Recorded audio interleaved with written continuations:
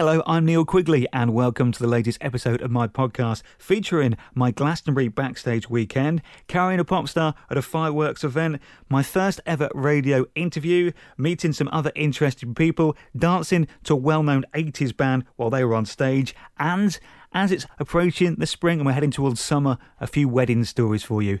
All on the way in this week's podcast. Thanks for listening. Enjoy. So there isn't any Glastonbury this year. It's a rest year, which they sometimes do every few years just to give the farm in Pilton the chance to recover and give the dairy cows that live there for the rest of the year just a chance to have a whole year at their home with no disruption.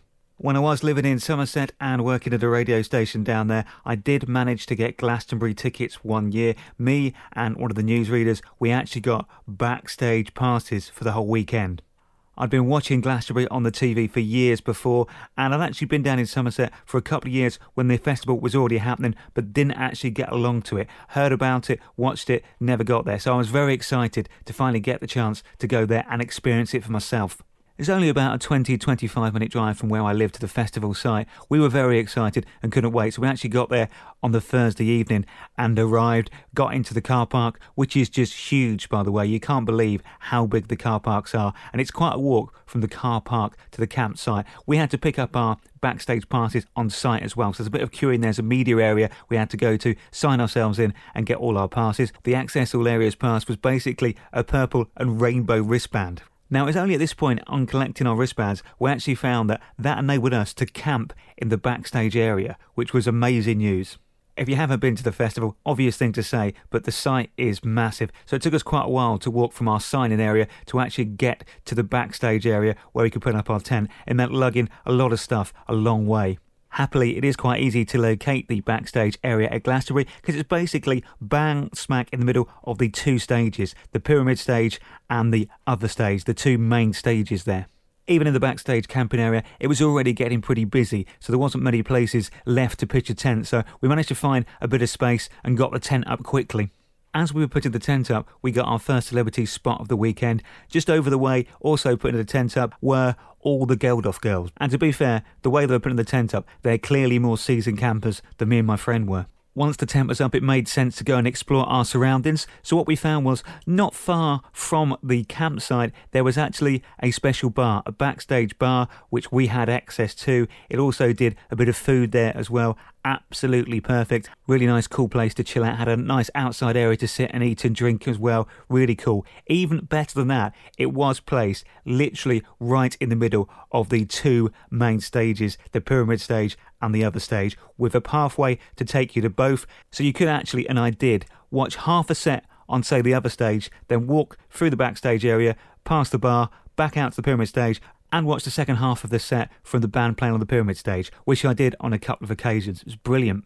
It was a glorious summer's evening when we arrived, so once we got the tent up and had a quick look around to work out where we were and familiarise ourselves with our surroundings, we did what you must do when it's sunny at a festival in Somerset. We went and found some cider. So there's a couple of pints of cider as we're having a good walk around the site, checking out as many different places as we can while the place is not completely busy yet. Lots of people are there already. They get there early. Some get there as early as the Wednesday, but it's really the Friday morning that the place really fills up. None of the main stages are going on the Thursday night, but some of the smaller areas do have like clubs and bar sort of areas where music is going on, and there are a few discos. So we did manage to find some music as we were wandering around and having a few drinks, and again just settling in, working out where we were, working out where we wanted to go to. Now the thing with Glastonbury is, it is so big, you can't possibly see everything you want to see. So there's two ways of attacking it. You can get obviously a full list of exactly who's playing where at what time, carefully mark that out, plan to do that and work out how you get between the areas, which obviously, because it's so big, if they're vast areas apart, you're going to miss a load of stuff while you're walking between stuff. That's one way of doing it. Or you could just randomly spend the entire Glastonbury Festival wandering around from stage to stage and just taking it ad hoc, whatever you see, whatever you come across, and enjoy that. We did have a loose basic plan. There were certain bands and certain acts we both wanted to see, so we kind of came to some sort of agreement that we'd see as many as we could. Before bed on the first night, it was rude not to go back into what we called the Star Bar, which was the backstage bar, just to see who we could spot. One person who was in there and was definitely standing out. Do you remember the band Towers of London and Donny Tourette? Well, he was in there and he was wearing his dark glasses. It's about 10 o'clock at night. It's inside in a bar. There was a few other recognisable faces around there, but he was the only one wearing dark glasses inside. And yes, he did look as big an idiot as I think you imagined he did. Got some sleep, then got up on the Friday. Very excited, my first full day at the proper Glastonbury Festival. The music kicks off around about 11:30, midday. So the Editors were the first band on. Didn't see them, but heard them playing from the tent area where we were getting ready. The first band we went to see, who were actually on at midday on the Friday, were the Waterboys. Great band, love their stuff, although they did something that I think you shouldn't be allowed to do at Glastonbury. If you're playing a big festival at Glastonbury, the people who come to see you, they just want to see your big hits. They don't really want to see you plug the new album, plug the new single, do brand new material. They're coming there to celebrate music and celebrate songs and tunes that they know. So I'm standing there enjoying the Waterboys set, and they're doing a great job, sounding absolutely fantastic. Gets to the end of their set, and they haven't played one particular song. So I'm thinking, okay, well maybe they're going to come back on, do a quick encore, and then they'll do that song. Nope, that was it. They ended, went off stage. They didn't play Whole of the Moon. How can you not do that? That's got to be their most played song on the radio, probably their most familiar song. Couldn't believe it. The Waterboys didn't play Whole of the Moon when I saw them at Glastonbury. I was fairly gutted about that, to be honest. The rest of the day was just spent wandering around as you do, catching various bands, having a few drinks, having a bite to eat. All very good, all very civilised. More celebrity spots as the weekend goes on. The backstage area fills up. So we've already seen milling about backstage. Stephen Merchant was there. Dara Breen was about. Mark Owen was there, being lovely, just chatting to everybody. Will Young was hanging out backstage at Glastonbury as well. So it was all great fun. Really enjoyed it. It was great camping backstage as well, because as I said, it meant we could get between the two main stages. So in the evening, we caught some Bjork, caught the Killers. Also playing was Amy Winehouse was there that weekend. Lily Allen was on stage. The Kaiser Chiefs. The Who, they were all there. In fact, The Who headlined Glastonbury that year. The afternoon act was the wonderful Shirley Bassey, who came on stage wearing some silver wellies. She looked stunning. Silver wellies and an evening dress. It's an odd look, but it kind of works at Glastonbury. Talking of odd outfits, I'm a big fan of Lily Allen, and she was playing, and I made sure I saw her set. I like her music, I like her, so I went and saw her set. And after her set, I was at backstage in the Star Bar area, and I saw her walk past. So after she finished on stage, she came back, obviously, to meet some friends and family. She did walk right past me at one point, but the thing that stuck out to me, she was wearing this amazing jacket. She was wearing a Muppet Babies jacket, which I've not seen before or since.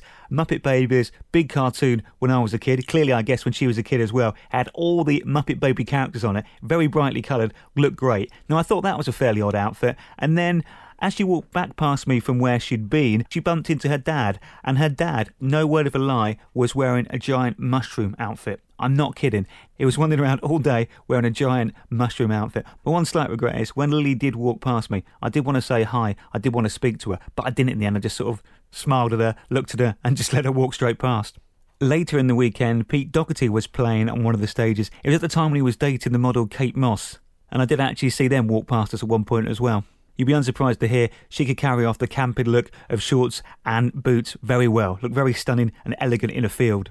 It being Glastonbury that weekend, it was sunny when we arrived, but we did have a fair amount of rain over the weekend, because that's what seems to happen at that festival, and it did make the place an absolute mud bath. It was absolutely horrendous at one point on one of the days trying to get around. No word of a lie, there were certain points where the mud would go halfway up your wellies, and it was just an absolute pain to get around. Typically, it was on the date we decided to do the most exploring.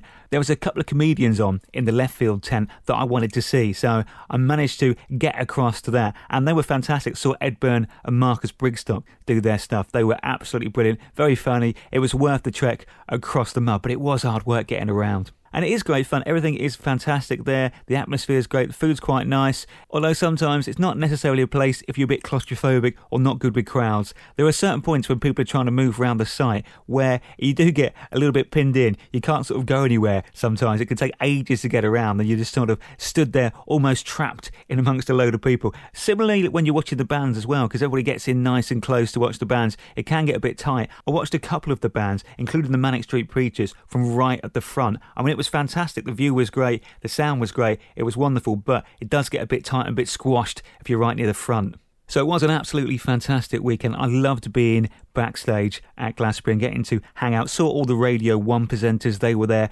They were hanging in the bar between work and saw them walking around and getting stuff ready quite a bit, which was cool. I did a little bit of broadcasting on the radio as well. I did a few reports back to the radio station just to sort of justify the weekend off and justify the fact that, you know, my boss had let me go there so we could just hang out and enjoy ourselves at Glastonbury, basically. As I said, The Who were headlining. We stayed to watch The Who's set. We'd already packed up our tent before they started, so we got straight off and was home from Glastonbury after seeing the headline act about half an hour later and in my own bed, which after spending 3 nights sleeping in a tent, I was more than ready for my own bed, to be fair. I did enjoy the Glastonbury experience though. I actually managed to go back again the following year, but just for the Sunday afternoon. I got like an afternoon pass, again backstage, so I managed to pop into the Star Bar as well. That was great because it meant I could actually go and see Neil Diamond perform, who was fantastic. He was doing the oldie headline slot that year, but it is a fantastic experience. I would love to go and do Glastonbury again. Hopefully next year when it returns, I might see if I can get myself down there. But the thing is, having done it with a backstage pass and been backstage,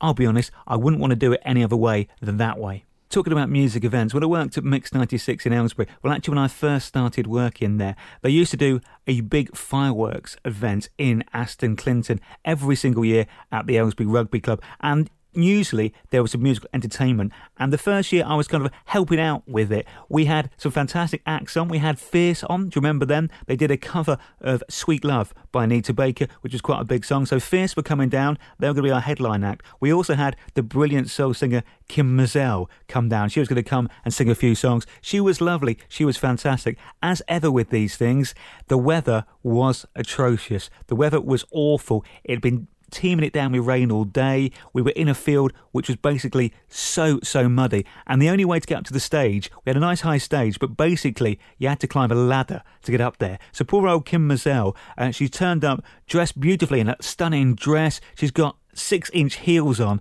which basically if she tries to walk to the stage across the mud, she is just going to end up sinking into the ground and just going to have to sing from behind the stage. So in the end, about 3 or 4 of us ended up carrying Kim Mazel from the dressing room to the stage. Across the mud, we kind of had her on our shoulders. We got her to the stage, and fair play to her. She was laughing, joking, not diva-ish at all, except the situation. She was absolutely brilliant. Then we got to the stage. In the heels, she had to clamber up the ladder to get on stage, which she did fantastically, and she was brilliant. Belted out her 2 songs, got down the ladder when she'd finished, and we carried her back to the dressing room. It was an eventful night. Always fun nights, those firework nights.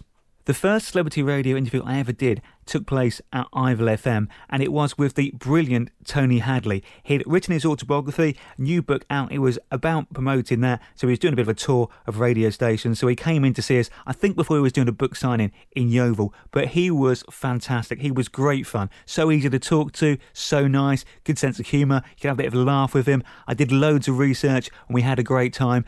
And to give you some idea of how long ago that interview was, I still have a copy of the interview, but it is on cassette.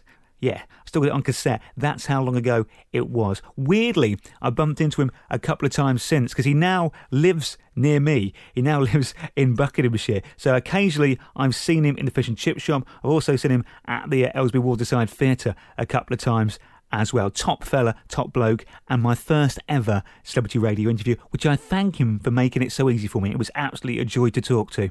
While we're talking about interesting and fascinating people that I have interviewed, also on a book tour when she came to Yeovil, I got to interview the brilliant Susie Quattro.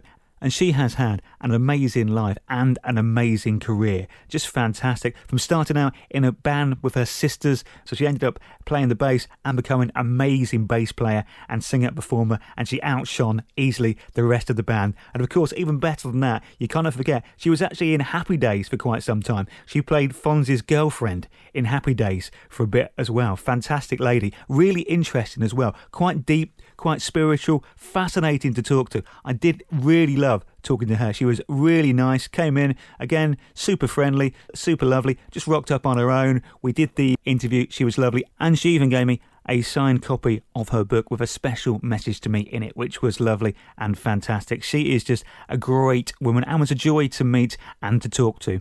Working in radio does lead you, ended up at some rather unusual musical events.